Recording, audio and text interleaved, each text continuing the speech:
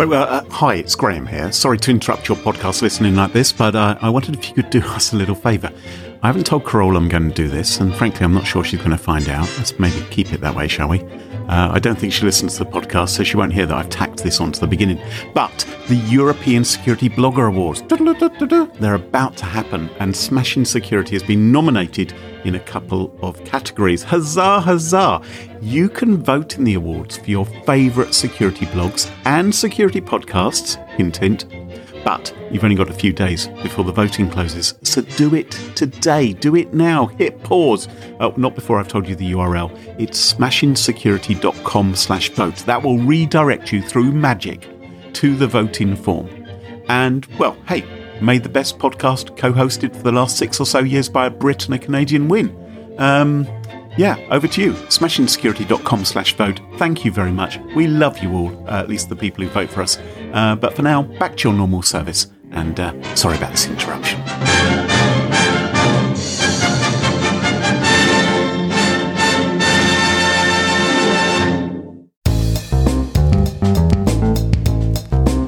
Okay, how did they do it? I want to know how they did it. Well, in the old days, Carole, the technique you could use is you could burgle people's houses and replace their telephone directories. Oh, so simple! print it up. Okay. With one ad on page 396 having a different phone number. The spine of the book correctly bends so that page just falls open. Hint, hint!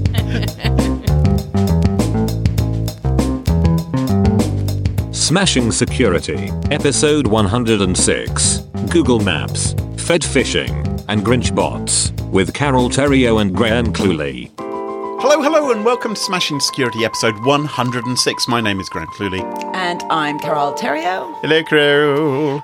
Hello, Mr. Cluley. And by popular demand, we are joined by a frequent guest of the show, Maria Varmasis. Hello, Maria. Hello! Konnichiwa, Maria. Konnichiwa. Hi. You've just returned, haven't you, from Japan? Yes, I was in Japan for 2 weeks and then dealing with toddler jet lag fallout for the week after, so I'm just emerging from all that. The worst. Yeah. You had too much fun. Too much fun, so now we're going to deal with screaming toddler for a week straight. Well, don't worry. We will save you from that for at least an hour. Oh, yeah, just screaming adults now. Exactly. Yeah, great. Now, we have a glut of fab stories for you today, from how scammers are using Google Maps to steal money, how you nab phishers, and we'll even explain what the heck Grinch bots are. But that's not all. We also have some brand new bonus content. You can listen to Graham and I get the lowdown on digital password safes in a fun tete-a-tete with Rachel from LastPass, this week's Smashing Security sponsor. Check them out at lastpass.com/smashing. Tete-a-tete, are you showing off again that you know French? Oh, well, at least you recognized it was French. Now, chaps, I want you to imagine that you are a bad guy. Not hard. Or a bad gal. And you want to trick people into giving you their bank account details, their PIN codes, their secret CVV codes, their inside leg measurement. Normally you just say, can I see your card for a second? I want to buy you something on Amazon. Give me your card for a hat. I'll sec. Done. Well, you might find that a little bit suspicious if a complete stranger did it, wouldn't you? I mean, how would you do it? How would you get those kind of details from a stranger? I totally know how I'd do that. Oh, do you? I would pretend to be a server in a restaurant, and I'd be like, here's your bill. I see that you've left your card. Thank you very much. I'll come back with the card machine. That's more creative. I had something actually happen to me where the whole time I thought they were doing this to me, where they're trying to steal my info. It was somebody, not a busker, but those charity folks that are always on the sidewalks that are asking for, they're trying to flag you down and go, hey, do you have a second for Oxfam or whatever? Yeah. And I had one of them flag me down because I guess I look nice and approachable, and it was for Heifer International. What's Heifer International? Oh, you give them money, and they give people in developing countries like oxen or sheep or goats or stuff so they can sustain themselves and make money and that kind of thing. It's a cool charity. Yeah, so the whole time I'm just like, I don't know if this person actually works for this charity. I'm not really sure. Are you a genuine heifer, you're thinking? Are you a looking real them up heifer? and down. Are you really a heifer? You don't look like a cow to me. And then at the end, they're like, please give us money. I need your info, your financial info. And I'm just like, oh, I could be getting really hurt right now. Yeah. Yeah, just please give us money for charity. I promise it's legit. You have no way of knowing whether I am or not. I'm just a total stranger on the street asking for your info. Well, they normally have ID in the UK at least. But at the same time, like, how would I know that's valid? Yes, right? Yeah. of course. Anyone can print out some ID, can't Just hold a clipboard and you look really official, right? Well, look, this is all very interesting, but what you are describing are tricks where you come into physical contact with your target. Yes. And I would imagine many criminals are a little bit nervous about doing that because of the chances of getting punched on the nose or having the police come and grab them. So they like to do it over the internet. And there's a variety of ways in which you could try and scam someone remotely. You could call them up, pretending to be their bank, for instance, but they might get suspicious about that, isn't it? It would be so much better and easier if you were a bad guy if the victim called you up. So you could email your intended victim, pretending to be the bank, and ask them very politely to call you. But again, there's so many scams out there. Some folks are likely to find that a little bit fishy as well, aren't they? You know, if you get an email out of the blue saying, oh, can you give us a phone call? Or there's a problem with your account, call us on this number. You might be suspicious. So wouldn't it be great if it was the victim's idea to call you up in the first place, thinking that your phone number was the real number for the bank? Wouldn't that be ideal? That's a long con. You got to admire that. That's Okay, how did they do it? I want to know how they did that's great. Well, in the old days, Carole, the technique you could use is you could burgle people's houses and replace their telephone directories. And so in the telephone directory... So simple. print it up. Okay. You got to be really comfortable with publishing software. With one ad on page 396 having a different phone number. The spine of the book correctly bends so that page just falls open. Hint. Clever.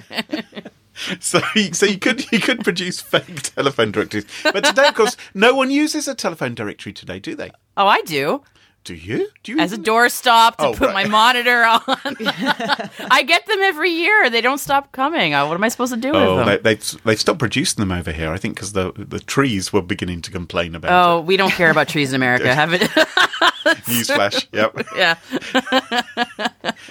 Well, today, the technique you could use is you could edit Google Maps. You see, a lot of people use Google to find out a bank's phone number rather than going to the bank's own website or, I don't know, looking But they on... use Google Maps instead of Google search? Well, the thing is, Carole, when you search for something on Google, you don't just get your regular search results. If you look for instance, a bank branch, it's quite likely that you will also get a result from Google Maps as one of your search results, which may give the opening times of that bank or restaurant or whatever it is, I'm trying and it the right phone now. number as well. Okay, I'm going in. All right, so I'm seeing your page at the moment. On the right-hand screen of your search result, you have a bunch of information about a bank, including a Google Map location finder. Yeah, and including, it's got these little bit of metadata, so it's got the address, hours open, and the phone number as well, and an option to suggest an edit should any of that information be wrong. Now, that's the thing. Google Maps, in its wisdom, allows folks to edit an organisation's contact details. Now, presumably, they're allowing users to generate their own content to try and make the information provided by Google search better. Right. But if the organisation's phone number has been changed to that of a scammer, then the scammer is going to start getting phone calls which people intended to go to the real bank, aren't they? And so don't be surprised if you think you're ringing up your bank and you're being asked to confirm your password, your bank account, your credit card numbers, your birthday, your PIN, your CVV code. Oh, come on. I think most people would be wise to the fact that you don't share your PIN number with anyone.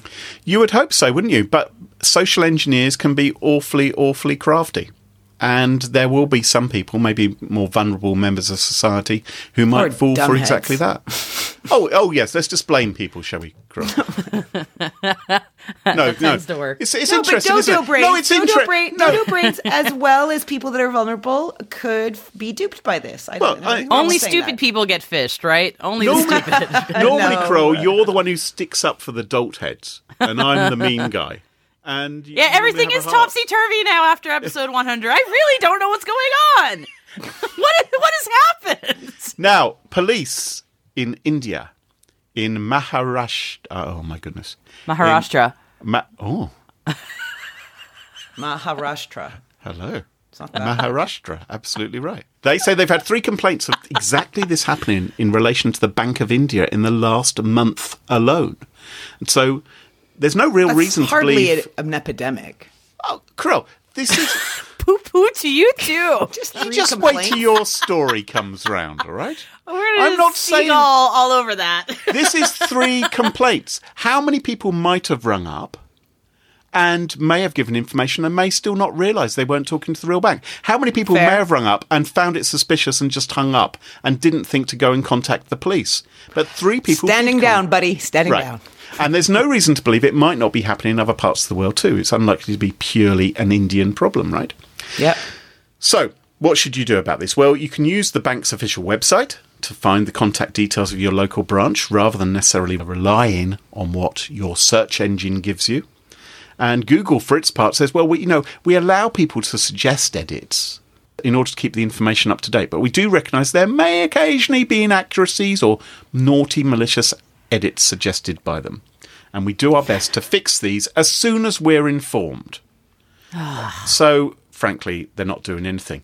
Now, this isn't the only problem we've seen with Google Maps. Do you remember there was this thing which used to exist called Map Maker, where you could plot your own paths around the world and walkways Yes. and things like that? I think it doesn't exist anymore, but one of the ways in which we saw that abused, if you remember, is people sort of painted paths onto Google. There was a famous one of the Android robot peeing onto the Apple logo. Yes. So they were doing, they were doing kind of like What? sketches. They were doing sketches. They were doing sketches, so it's like God. miles wide of this thing pissing on Steve Jobs' I Apple. think there was a big penis as well. Well, I didn't spot that one, Carol, but interesting. The important details. The important details. And there was once someone actually claimed to have opened a snowboarding shop at in Pennsylvania Avenue, home of the White House, actually right in the middle of the White House, and they called it Edward's Snow Den.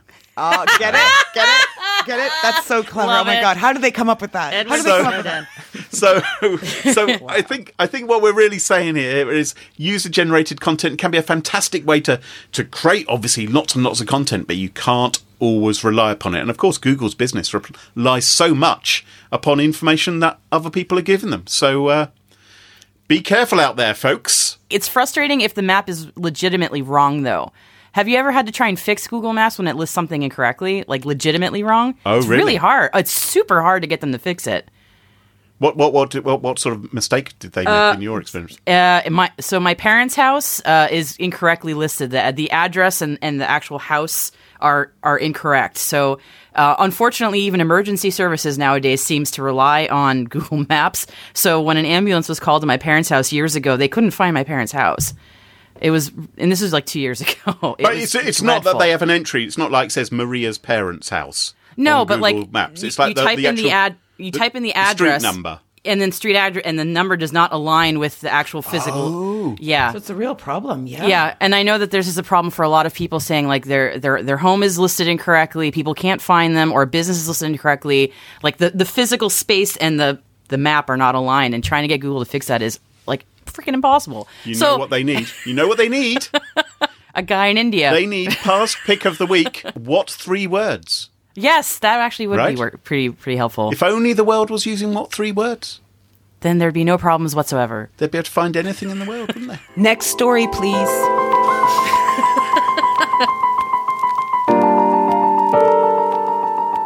Maria, what have you got for us this week?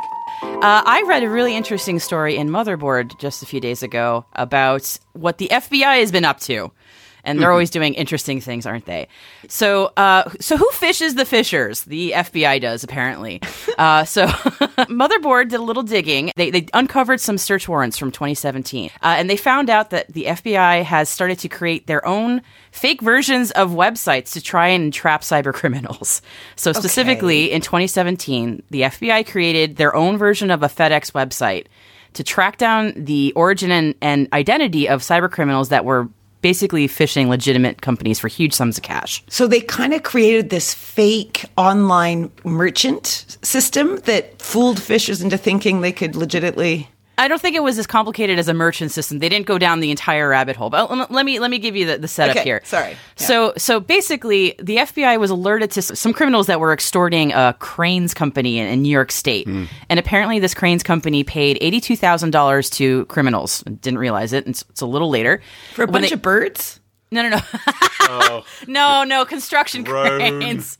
Oh, man. I give that groaner one chuckle. It's all good. Hashtag Terrio jokes. Yes, they make cranes. They make birds. It's a thing. So when the bird guys figured out they'd been extorted out of money, they called in the FBI. And the FBI just needed to figure out where these cyber criminals were located. Yep. And in order to do that, they kind of used some sort of fishy, P-H-I-S-H-Y, fishy-esque. Sorry, I thought that was funny. Fishy-esque means to get a useful IP address out of the criminals. So what they did was they created an entirely fake FedEx website to scam the scammers. They sent it to the scammy guys, and they even had the website resolve as access denied. This website does not allow proxy connections to try and get the criminals to drop their proxies. I thought that bit was really clever. Yeah. I thought that was... So, of course, you can imagine how a website might say, oh, you're running a VPN or you're coming through a proxy. You can't access us for whatever reasons. Yep. Right. But in this case, this website always said that. Yep. And so... like, no matter what, you got to drop your proxy. It's like, okay, well... In the hope that the criminal would keep on trying to think eventually, oh, for goodness sake, I just want to access this page to find out when my payment is coming through. Indeed. And that's the message they got. And, of course, the web server logs were grabbing their information as they did that. They were. Wow. But there were 2 search warrants for this specific case, so I'm guessing that first tactic didn't work. But kudos to the FBI for trying, because that's pretty clever. Yeah. The second thing the FBI did to these same cyber criminals was send the crooks a malicious Word doc. Doesn't that sound familiar? Like, what are we, 1995? And yet, so this malicious Word doc had an image in it. So again, doesn't this all sound very, very familiar? It was a screenshot of a FedEx tracking payment for sent payment. So the idea is you open up the Word doc, the image loads, I think we all know the yada, yada, yada, and then the image phones home saying this is where I'm located, and the FBI naps the crooks. This is like 1997 tactics, but I'm guessing that it actually worked. I'm kind of amazed. I guess you wouldn't even expect it because it's so old.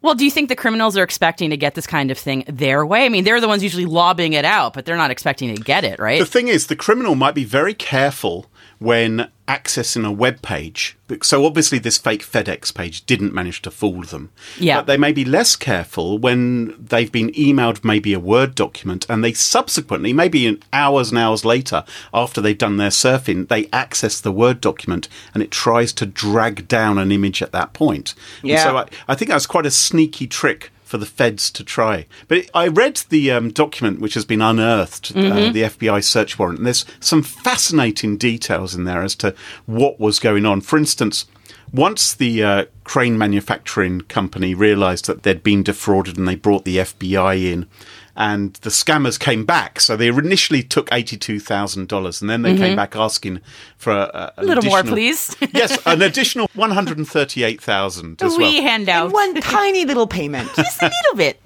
Obviously, the company was now onto it, and so the FBI said to them, well, stall them. And so...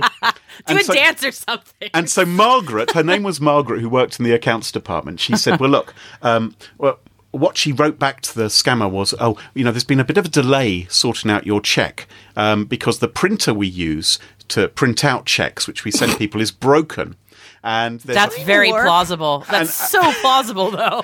And there's a part missing, and we have to have it delivered. And the fraudster kept on emailing, still posing as the CEO. Surely this payment must be made by now. The printer should have been fixed. Please advise. And then he was Please saying, advise. and then he was saying, I'm having trouble with the web link. You know, he didn't go into details as he explained it was the VPN proxy problem, but he said, just give me the information. I don't need to go and visit the web that's page. great. And poor old Margaret was saying, well, it works for me. I've tried it from my home computer. Oh, as well. this is so great. Maybe Good you'd like Margaret. to Good try for it. you, Margaret. She's got a future in law enforcement. So good for her for trying. But there are other fascinating details regarding this case as well. I'm going to have to do some deeper digging in that. That sounds which- pretty interesting. Well, one of the things is that the checks, apparently, some of them were being mailed to this woman who, on behalf of a guy who she met on Match.com, was having some kind of relationship with, who claimed to be in Afghanistan a lot, working for the army, but also had business interests in Australia. She was kind of getting the money, transferring it into his bank account, and then moving it into an Australian bank account. There's a whole soap opera angle to the story. Right. I had no idea. What? And I think that whole relationship had basically been set up by this guy who probably wasn't in Afghanistan. You've gotta be in order to kidding. scam people. And I wonder if he had multiple women around the place. and he Oh was my scamming God, different there's a whole countries- catfishing companies. thing. Some really bored crook. This is like, I'm on the computer all day. Might as well catfish some ladies. Wow. Okay, but I have a question. Yes. What do you guys think about the feds using dodgy tactics like this? Like, should they try and stay within the realms of... Well- Is it dodgy? Yeah, that's the thing. It wasn't a booby... the Word document, for instance, it didn't contain malware. I think No. if it had contained some malicious code which had run on people's computers, and they were quite careful in the search warrant to say it's not going to do that, and we're not going to take screenshots of the computer or anything like that. We're simply going to get the IP details and the browser details. Yeah, the whole thing is that the feds don't want to accidentally entrap an innocent party while doing Right. this kind of thing. So They set up a phishing website. yeah, but all it did was grab wasn't someone's IP really address. a phishing website. Yeah, It's fishy, but not phishing. Yes. Okay, fair, If fair, anyone's going to complain, actually, I wondered what FedEx might have felt about it. Because They have no comment.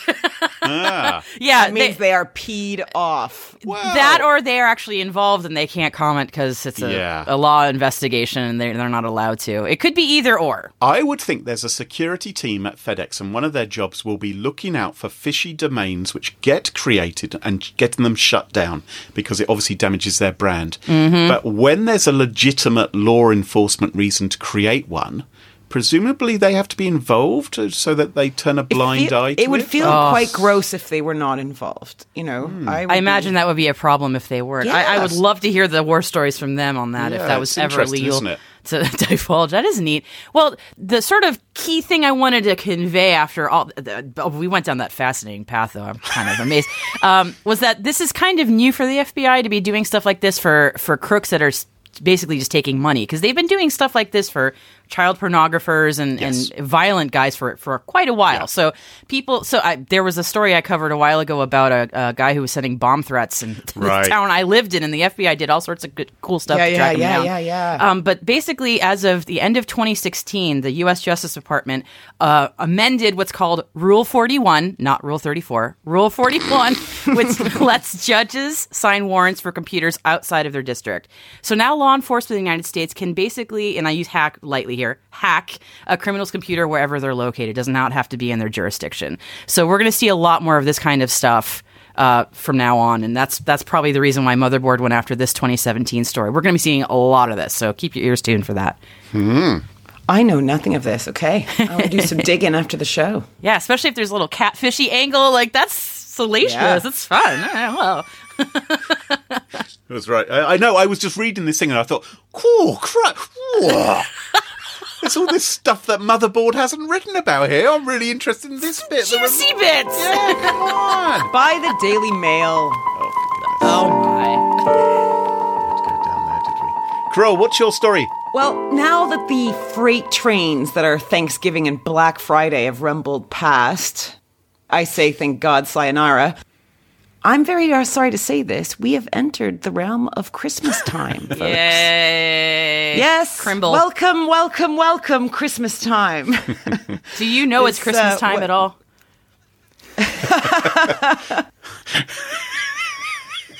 But it seems to have turned into this expensive, stressful, and maniacally retail-esque time of the year, isn't it? And I feel for you parents out there. I mean, I sometimes find it a bit overwhelming and tedious, but you guys have it so much worse. I mean, the list of stuff you guys have to do to feel like Christmas is successful is mind-blowing. Just get- right? just You got the get over visitors, yourself. The festivities, the cooking, the baking, school plays, festooning a house with lights and trees and all this stuff. People even put a blow-up Christmas and Santas in their front gardens. Oh, for goodness, you are such a And Grinch. then there's the present buying, right? You parents are literally crazy in stores. And I'm no offense, but OMG, right? Especially when there's a particular toy that everyone needs to get their hands on. Now, the toy earmarked this year to incite the Christmas crazies is this fingerling. Have you guys seen this? No, that sounds terrible. That's a kind of potato, isn't it? Well, Okay. It is. That's what it is. It's a fingerling potato. I remember the days when you would be given a potato for Christmas and you'd be told to be happy about in it. the old country. Exactly. In your shoe, right? A potato in your shoe. So this year is this fingerling. This is a plastic 5-inch tall baby monkey. Okay, made by the company called Wowee. And these are not the words I would use to Wowee? describe this grotesque, plasticky, interactive concoction that retails for about a tenner, and that's its sale price. Oh, it's only a A tenner. tenner for a 5-inch Sounds quite good. fingerling. Okay. That's What, do I sound like a Grinch here? A Grinch, yes, Crow. I can't believe. What's your problem with Christmas? What's your problem with kids having a little bit of fun with a 5-inch piece of plastic in the shape of a monkey? Well, I mean, really, Christmas is fantastic. You should love Christmas. I wish Christmas was every year. It'd be we should do it more often. Because, let's spread a little bit of joy. There's enough misery in the world, isn't there? Okay, Come on. Yeah. Calm down. I Grinch. just did all that to intro my topic of Grinch bots. Smooth. See? Oh. What's a Grinch bot? Ah, I thought you might What's a ask. Well, let me Grinch tell bot? you, it is definitely not in the spirit of Christmas unless your name is Scrooge. Grinch bots, also known as toy bots, made headlines last Christmas. Now, these are bots that are used by resellers to hoover up all the inventory of hot ticket items, like the fingerling thingamajig. And then they try and resell them at extraordinarily inflated prices. Oh, fuck those guys. That sucks. Right? So, in other words, these resellers are using cyber Grinches to game the online Are these sales the guys system. that like buy the consoles every year, like the NES or the Super NES thing? And Exactly. Isn't it the spirit of Christmas? High five.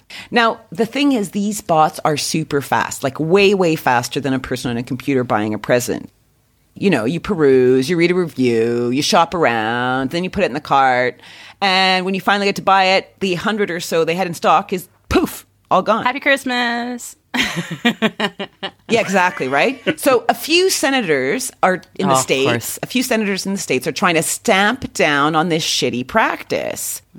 This past Black Friday, well-timed release from Senators Tom Udall, Richard Blumenthal, and Chuck Schumer, and U.S. Rep. Paul Tonko, they announced the introduction of the Stopping Grinch Bots Act of 2018. That's a bit of a mouthful. You try and say it. What?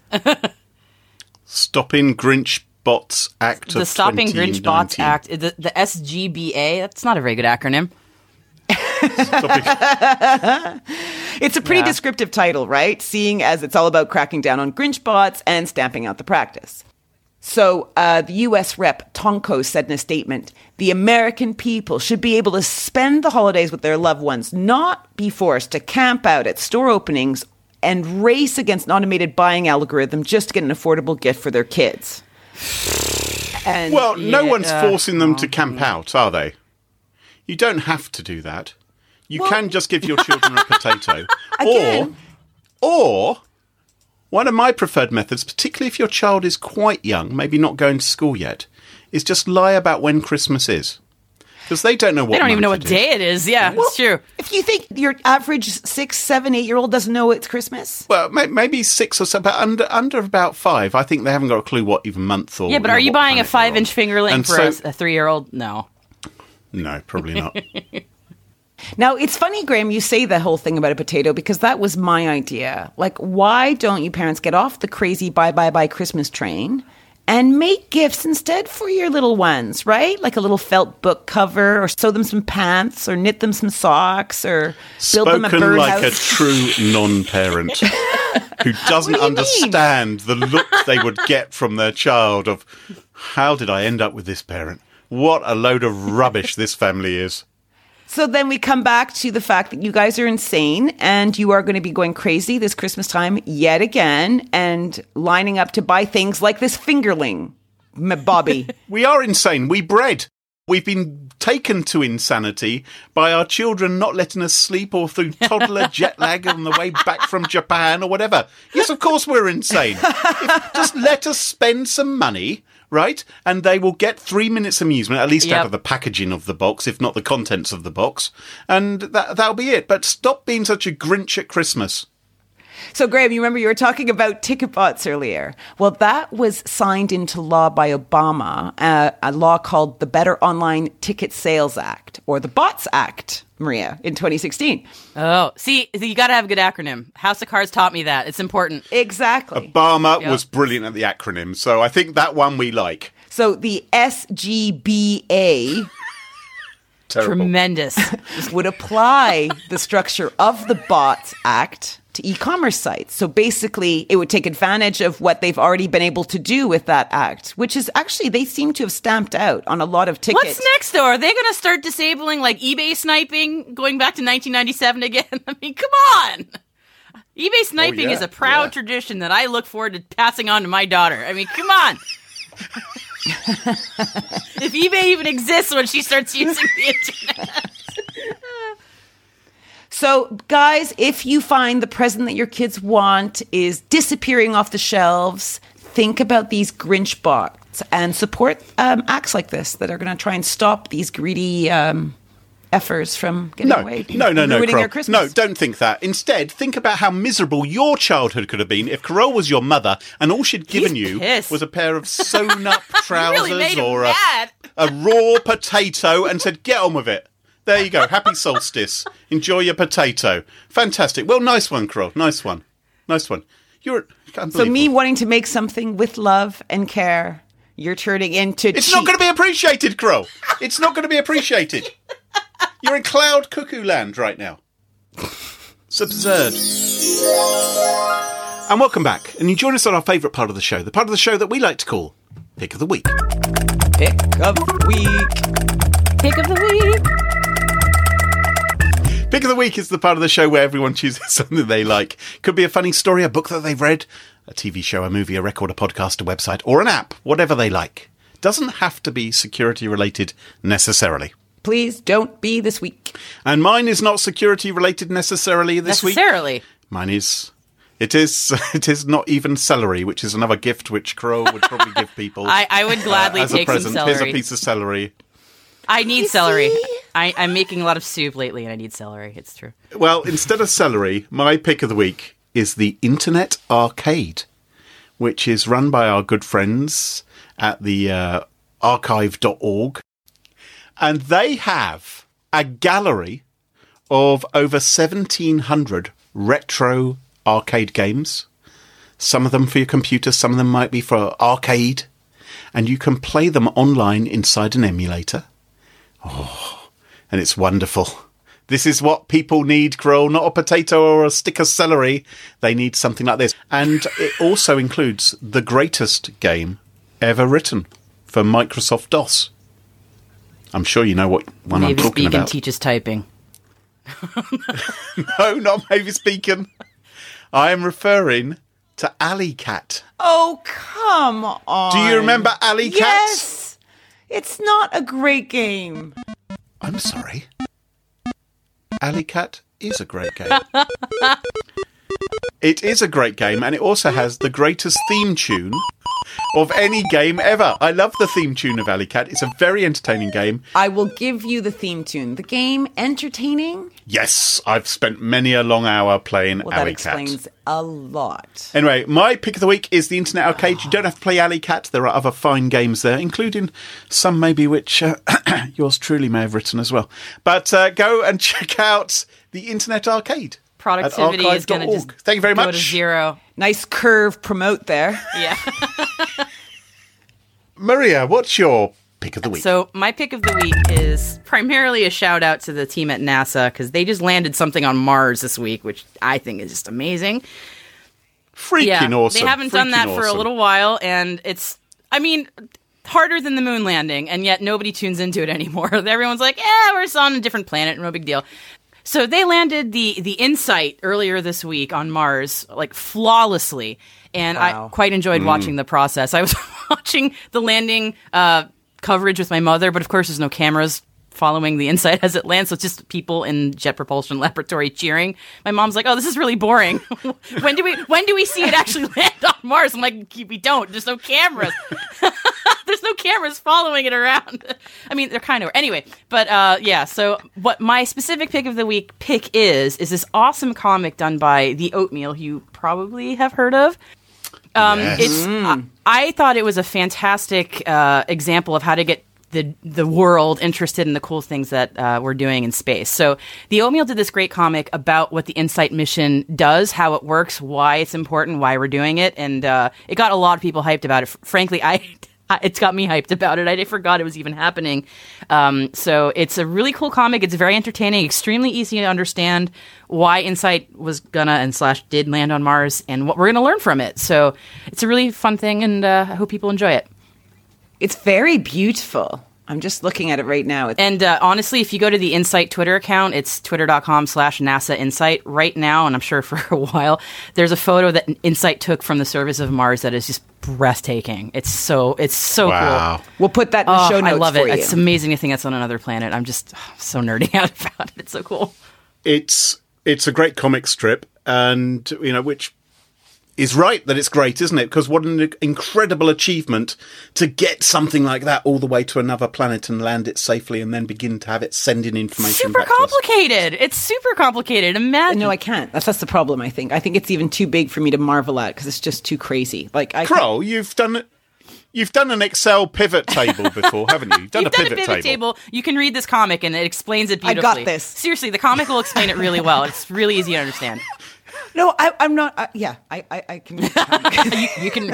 I was talking more about actually getting to Mars. It's a marvel of human engineering, and I think kudos to NASA, right? I would agree with you there. Definitely. From that tremendous human achievement to Kroll's suggestion of all of the things which she's seen in the last week, all of the things which she's encountered, everything that she's read about. You've had a sneaky peek at my idea, haven't you? What have you got, Kroll? What have you got for us? Well, Clue, this morning, yes, I messaged you with this Fast Company link about how someone was lamenting the loss of the iPhone head jack. And so on board with that article. Yes. Right? Sorry, I'm really passionate about that too. Yes. Many of us, I was going to say, including me, can't get over it. And I think you voiced exactly my feelings inside, Maria. That's exactly how I feel. And so I, therefore, cater my little baby, my old headphone jack sporting iPhone, right? Hoping it stays alive long enough for Apple to wake up and go, oh, wow, people do want a headphone jack. Anyway, I'm looking at Reddit, and this poster, Rush ATGC, writes that they're a student, and they had to come up with a cheap idea to be able to use headphones. Guys. Because the dual adapters are really expensive, right? They're heavy to carry, and they're not that reliable, he says. Or she says, okay. We're not sure. So, simple and cheap and very reliable solutions for phones without a headphone jack.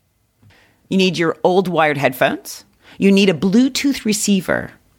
Okay, they run for about $10-15, and you need a 6-inch USB to C male to micro USB male cable. In other words, a USB cable. And that's it. And right? that's it. Okay. Well, think about it, though. You never run out of battery on Bluetooth receiver because you can charge it from the phone itself, right? Battery lasts 3 to 4 days in the receiver. That's a lot better than most Bluetooth headsets. Yeah. I'm not saying this is better than having the old headphone jack back. Sorry, Kroll. I'm just a bit confused. You got a bit technical for me, I'll be honest. So you've got regular headphones. You've got regular earphones. And they don't plug into the phone. They plug into your Bluetooth receiver. So you would take your normal headphones, plug it into the Bluetooth receiver. The Bluetooth receiver interacts with your phone. So the phone is sending the music or whatever, or hopefully a podcast, from your phone via Bluetooth to the Bluetooth receiver, which is plugged into your earphones. Yeah. Now, it's kind of a workaround. Okay, makes it's sense. a workaround. They're saying it's great because it's super cheap. It's super ultra lightweight. Like if you look at the Bluetooth receiver, it's very small. It's an insane solution, but it costs just a few bucks, right? It's not that insane. It sounds quite sensible to me. And if you're a student, right, you don't have $150 lying around. It's cheap. And presumably, if you are the owner of a car, which still requires like a 3.5 inch, a little wire, a millimeter wire, to plug your phone in, and you've now got something which you could do the same thing, couldn't you? So if you don't have a Bluetooth-enabled car... That's me. Why don't you go and get one? I'm going to get one. I never even thought about that. Thank you very much for the idea. See, this was a great pick of the week. Not bad. Yeah. I'll let you know how I get on. It's completely free for me to complain about the lack of a headphone jack, though. It's free to complain. So. Honey, I'm with you 100%. I think Graham's on this bus as well. I hate it. Oh, I'm not buying a phone which doesn't have a headphone Me jack. too. I care more about the headphone jack than I do about the home button disappearing. That might be because we're addicted to podcasts. But well, yeah, possibly. But, I'm pretty annoyed about the fact that Touch ID has disappeared from modern iPhones. You have to use Face ID. Yeah. But the lack of a headphone jack is even worse. What's going on at Apple? Why are they so obsessed with skinniness or whatever it is? I think we know what happened at Apple. It's all since Steve Jobs died? Really? Is that what we're... Yeah. I think that's where she's going. Well, that just about wraps it up for another week. Not quite, Mr. Clearly. We have special bonus content this week. We did a little cheeky interview with Rachel from LastPass, and we're going to slot that in right here. She is hilarious. You'll see. Take a listen. And thank you once again to our wonderful sponsors, LastPass. This is a special interview with LastPass's Rachel Stockton. Welcome to the show, Rachel. Thank you so much for having me. Now, we've brought you on board because LastPass, of course, are experts when it comes to the subject of passwords. Are you an expert when it comes to password? Do you find your friends and family are always asking you for password advice? Yes, you know what? I think I am an expert on passwords. I've definitely moved on from my password years ago being my dog's name, which is a whole other podcast about my dog. But also, I've been using password managers now for years, and that's helped me up my password game. But one of my favorite things to do, though, guys, and if we're ever at a party, I'm totally doing it to you, is going in and asking people, just do the small talk, hey, what was your first pet's name? What high school did you go to? And then turning around and guessing what their password is. So I'm also a little bit of a magician. Has that worked? Have you ever actually caught people out doing that? Oh, totally. Hey, really? Come on. Well, yeah, people want simple passwords. It's a huge challenge. And I think the thing is, even if people aren't using those as their passwords anymore, they might be using those as their password reminder questions. Those security questions you get asked when you create accounts. So if someone wanted to break into your account, they might pretend to be you and say, oh, yes, of course I remember the name of my first pet or the first road I lived on or my mother's maiden name. Yeah, definitely. You find out that somebody's first pet and maybe the year they were born, boom, you're into so many things right now. Now, maybe we should get Rachel to tell us what she actually does at LastPass, Graham. Yeah, what do you actually do? I mean, come on, it's just passwords. What is there actually to do? Oh my gosh, there's so much to do. So I focus on product marketing. And so what that means is really understanding what's happening out in the market. What are people doing when it comes to passwords? Why are they still reusing passwords? Figuring out how we can move people to understand there are better solutions to keep them safer and trying to get that into their hands. Do you think that password managers, does everyone know about that they exist? Or do you think there's still a huge learning curve in actually introducing the whole concept to people? Question nails it. There is definitely still a huge learning curve to understand that there's a solution to one of the problems that sort of plagues everybody. Everybody gets frustrated when they can't remember a password. So they write it down or they use something simple. And I think the majority of people out there don't realize that there are solutions out there that literally will do this for them. They'll remove all of that pain. if you looked at a password, right? If someone gave you some password examples, would you be able to say that's a rubbish password or that's a great password? So in a way, yes. So for example, you give me a simple dictionary word password. No, of course. But you give me this really complex password. If you're still using that in all of your applications, then that's a rubbish password. So it's not just the word, it's how you use it. And how, of course, you reuse it. So you might have a really strong password, but if you're using it in more than one place. Exactly. Can you explain what the danger is there for those people who haven't quite cottoned onto that one yet? Sure. So if you're using the same password in many different locations, so in your personal life, so let's say it's on your Facebook and your LinkedIn and all of your different retail accounts and your bank. When one of those gets breached, and I say when because we do know breaches are just going to happen. Yeah. They're going to be able to get that information. And then what those hackers end up doing is they try that username and password on all of these other sites, and they're able to access that. And I think thinking about it in your personal life and the impact of that is one thing. But what we have also found is that people are reusing the same password at home and work. Yeah. So people are able to find out more information about the passwords that they do have. And then they're actually able to take this to an enterprise level, right? And so by reusing passwords in your daily life and in your business life, you're actually putting your business and company at risk too. And do you think most people know that they should reuse, do you think people know that they should never reuse the same password? But they're probably thinking, okay, how am I supposed to remember unique passwords for each one? So we did this survey. So I love psychology. I love like the why behind stuff. Like what's the catalyst that makes people do things? Okay. And people are like, okay, 72% are saying, I understand password best practices. All right, great. But almost 60% are still using the same password. So it's kind of like flossing. Like we know we should be flossing. We know it. We've been told it. It's so boring. Flossing is so tedious, isn't it? It's so tedious. And this dental survey. Okay, so I know this is a little off topic. You guys don't eat mango enough. That's all I'm saying. But so then this dental survey comes out, right? And they found out that only 30% people, actually floss every day. Yeah. And I mean, no surprise. I mean, I have a dentist appointment in a week, so I'm going to floss like crazy for a week. Make sure the gums stop bleeding. Yeah, it's the same thing. And it goes back to your initial question, to be honest, about do people understand that there is something that can help them with this? Yeah. Being safe with your passwords can be really hard if you're trying to do it on your own. If you're trying to create that algorithm, if you're trying to keep track of it in Excel. But if you have some kind of solution that can generate it for you, save it for you, and fill it for you, my God, that makes it so easy. So this is a problem that impacts not just the at-home user, but also companies, right? It's on both sides. Yeah, definitely. It impacts both. And as I said, with password reuse between business and personal, that really raises the bar to the impact your choices can be having on your organization. So why would a company look for an enterprise password management solution rather than just rolling out a consumer version onto all of their computers? The big one that I say is control.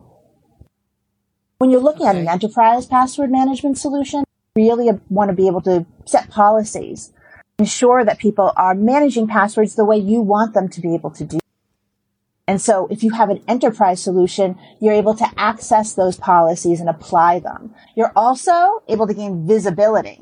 So you have a score that says, this is how well my company is doing when it comes to their password. And that takes into account things like password reuse, password complexity, the use of two-factor authentication, which is a whole episode in and of itself. Right, yeah. And so you're able to see, okay, here are the areas for improvement, and then target the departments or even the individuals to do that.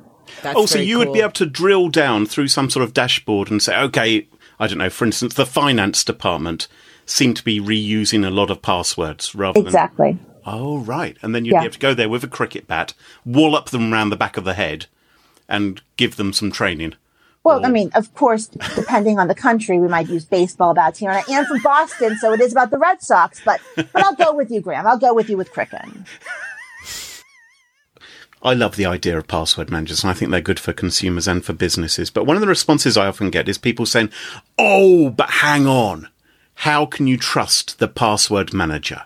You know, aren't you putting all your eggs in one basket? So you must hear that all the time. What's your response to that? Yeah, I think. Yeah, Rachel. Yeah, Rachel. Yeah.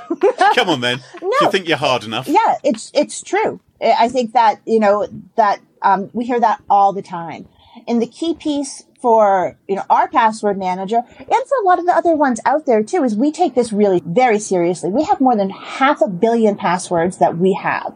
Wow. We encrypt it, wrap it in aluminum foil, put all sorts of bubble wrap around it, making sure people can't get at it. But really the key there is that with a password manager, you're given a master password, something that only you need to have and you need to remember. And that is actually the secret key that unlocks it. Even the company that has the password manager, in our case, LastPass, we can't gain access to any of that information. It's just that master password. This was going to be my $1 million question. What happens if you forget your master password? You know what? In an enterprise, using those policies that I mentioned, that organization can help reset that. And if you're using two-factor authentication, if you're an individual, then we're able to help reset that as well. But that's one of the biggest challenges still is you still have that one password that you need to remember. And you want it to be a good one. Yeah, it's the kingdom. It is. But you know what, Carol? That's a really good point, though. I think it's very important that when we're talking about password manager and we're talking about basically those keys to the kingdom that one master password gives you, is you have to be able to protect that with two-factor authentication. Right. And two-factor authentication has come a long way, baby. We're not talking that you have to have a key fob hardware thing that you're carrying around with you all the time. It can be, you can use our two-factor, you can use your Google Auth, you can use anything, but just use something. Because everyone these days is carrying a mobile phone around with them anyway. An authenticator. Yeah. Yeah, which can obviously run an authentication app, whether it be yours or one of the other third-party ones out there, to do this kind of job. Definitely. There's really no reason not to. So, why are you guys better than the competition? There's got to be something. Come on. Is there any competition, Carol? Yeah, I think there are a few things that we hear from our end users, as well as businesses that separates us. I think the first thing really just comes down to it works. Mm-hmm. If you're using a password manager, you don't want it to you go to a site and then it's not working. So this is tried, true, and we've been around for years. So when you're signing up to use LastPass, you know that it's going to work on all the different sites that you're going to. So that's number one. Right. I think number two is really the ease of which we're able to generate complex passwords for you. And so we take even the complexity out of figuring out what's a good enough password out of that equation. I love that feature. I totally love that feature of being able to just choose a random password with lots of characters, and whether they're numbers or letters or any even special characters and any length. It's a really great little feature. Because if you had to rely on your imagination, Carol, or your puny human brain. Was that my name that you tried to barf out there? Sorry?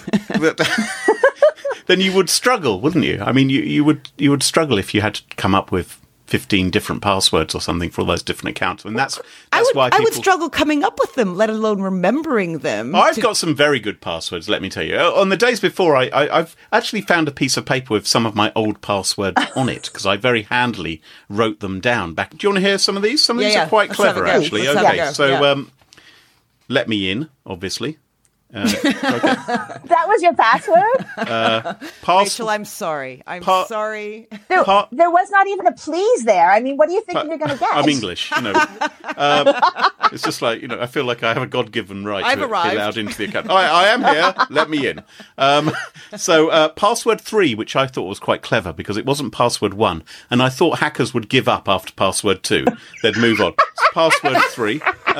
Carol, have you got any? Do you remember any of your old passwords? No, I bet you're going to say one of yours was like S3X, and how good is that? Oh, dear God. Yeah. I now see what we're dealing with. Now, okay, so Rachel, Graham is getting on in years. Well, I'm worried about a time when he actually has trouble even using a password manager. Do you recommend for those that do have trouble, even with the simplest computer tasks, to write them down or never? I think that you're at risk if you write them down. Yeah, I agree. I know it's so hard. I think it is really hard. And what I actually really do. And so I have my dad. He's awesome. Hey, Dad. Yep. And also has thrown more than one computer out, off the table so he can get frustrated. Yep. I think the great thing about LastPass is it is intuitive, but sometimes, it helps to have a helping hand. So we have a lot of different videos, all of that to help people do that. I'm imagining in the enterprise environment, there are occasions when you do need to share a password with different people.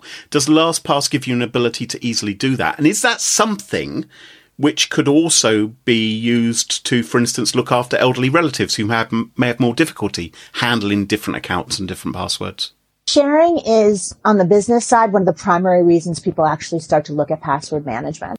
And when people think about sharing, they often think about sharing IT passwords or things along those lines, but it's happening all over. Marketing departments, sharing social media passwords, all sorts of tools. And think about what happens if that password is shared, over email, gets in the wrong hands, and then somebody's Twitter account gets hacked. And so being able to share it ensures that, number one, people have access. Number two, they still don't know what it is. But let's say that somebody leaves, you don't even have to change that password. You can keep it going because they've never known what it is. Ah, right. So it's obviously you're sharing access somehow, right? So it's LastPass itself running in, for instance, your browser or on your desktop, which is filling in the password. You don't get to see it when you log into accounts, which means that you can't take it with you when you leave the company. And if you did want to reset the password, that would reset it for everybody. It would. So you mentioned sharing it among your family and among those elderly relatives. I think that's another use case we really see, another way people are using this. No offense, nobody get mad, but sharing that Netflix password, how many times are you getting that text or that phone call? Look how apt that was with that phone ringing. You've got your own sound effects. I'm so sorry. That was me. That's me. And okay. Was that you, Carol? Yes. I thought it was Rachel. No. I was doing my own sound effects, Graham. I'm good, but I'm not that good, man. She's got a cowbell. She's got all kinds of stuff. Wait, you just wait. All right. So you asked about sharing when it comes to real people, not businesses. And that's another huge thing. I mean, first, think about how many times you get texted or called for, what is the Netflix password? And so you can share that now easily and don't have to get those calls. And also, if you're going to be grounding your kid and you don't want them to have it anymore, then you just change it and don't share it. So you get a lot of power that way, too. Parents are going to love that. Yeah. I've never thought about grounding in this day and age, but it must be really difficult, right? Just wait, Graham, a few years when you have to do that sort of stuff. How are you going to... Now, that's the way you do it. My wife already grounds me. What are you talking about? I'd have to wait for my child to grow up. But being able to share the password and being able to revoke the sharing when you need to do so is quite cool. All hell is going to break out if that happens. Well, who wears the trousers in your place? Oh, yeah. Thank you very much. Let's not go there. Now, Rachel, can you even envision a time when passwords will no longer be necessary? Yeah, because the fact is, in my heart, I would love that to happen, because I am lazy.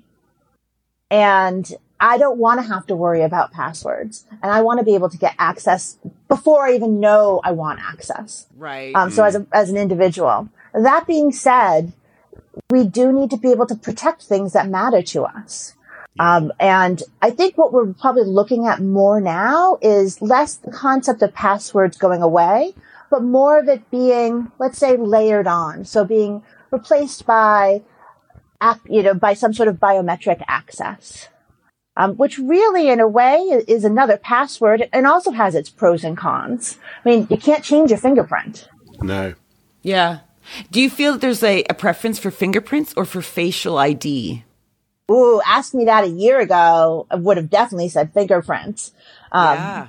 But I do think that, as we look at those devices that we talked about, the phones that we literally will turn around if we have lost it and go back and be late to wherever we're going, as more and more of them are incorporating facial ID, I think you're going to see a preference there. The challenge is going to be ensuring that you have the same kind of ability to do that on your phone as you do your laptop, as you do your desktop. Because what people want is they want consistency. They don't want to have to do different things on different devices.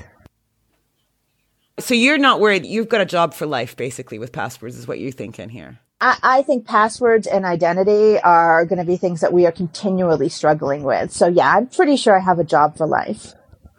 And you have a friend for life now. Did you enjoy being on the show? Oh, this has been great. Friend for life? Is that? Well, I'm is that in the contract? I think we're buds now, don't you think? Oh, that's lovely, isn't it? Yeah, that is. Well, I was nice. just thinking maybe Rachel would want to share her password now. Yeah. You trust us, don't you? Yep, I'll send that to you right away, Carol. Hey, pinky swear I'll share it with no one. Well, there we go. You're lovely, Rachel. You're very easy to speak to. Oh, thank you so much. This is so fun. Well, hey, Maria, what did you think of that? Wasn't that interesting to listen to? Carol and me there speaking to Rachel at LastPass. Yes, that was fascinating. Yes, you didn't actually hear it, did you? No, I didn't. No, you didn't. Well, on that bombshell, we really have just about wrapped it up for this week. If you want to follow us, you can follow us on Twitter at SmashInSecurity. Twitter wouldn't allow us to have a G. And Maria, folks I'm sure would love to follow you as well. What's the best way to do that? Yeah, on Twitter, Twitter wouldn't allow me to have a reasonable last name. So it's MVARMAZIS, M Varmazis. Find me on Twitter. I'm on there. You'll find me. And if you want merchandise like t-shirts and Smashing Security mugs and stickers and things like that, go to smashingsecurity.com/store. Thank you for listening each and every week. We are thrilled if you like what you hear. And if you want to help us grow so we can deliver more content, all you need to do is help us get the word out. So tell your friends, wax lyrical on social media, rate us in your podcast apps. All this stuff really, really helps. Scrawl the name Smashing Security in blood on your bedroom wall. Whatever you can do to get the name out there works for us. Please don't do that. Okay. Tattoo? fair enough. Maybe a Smashing Security tattoo? No? Until next time, cheerio. Bye-bye. Bye, everyone. Bye. Who's that from? What's that from? Oh, it's a drag queen. It's sad. I'm thinking of like a cartoon character. Oh, it reminds me of Frasier. Janice? Was it Janice from Frasier or something? Oh my God! Wasn't she on Friends? No, it was Wasn't Friends. Wasn't it Chandler's ex-wife or something? Why do I know? But if only we knew someone who knew a lot about Friends. But they don't listen to the show.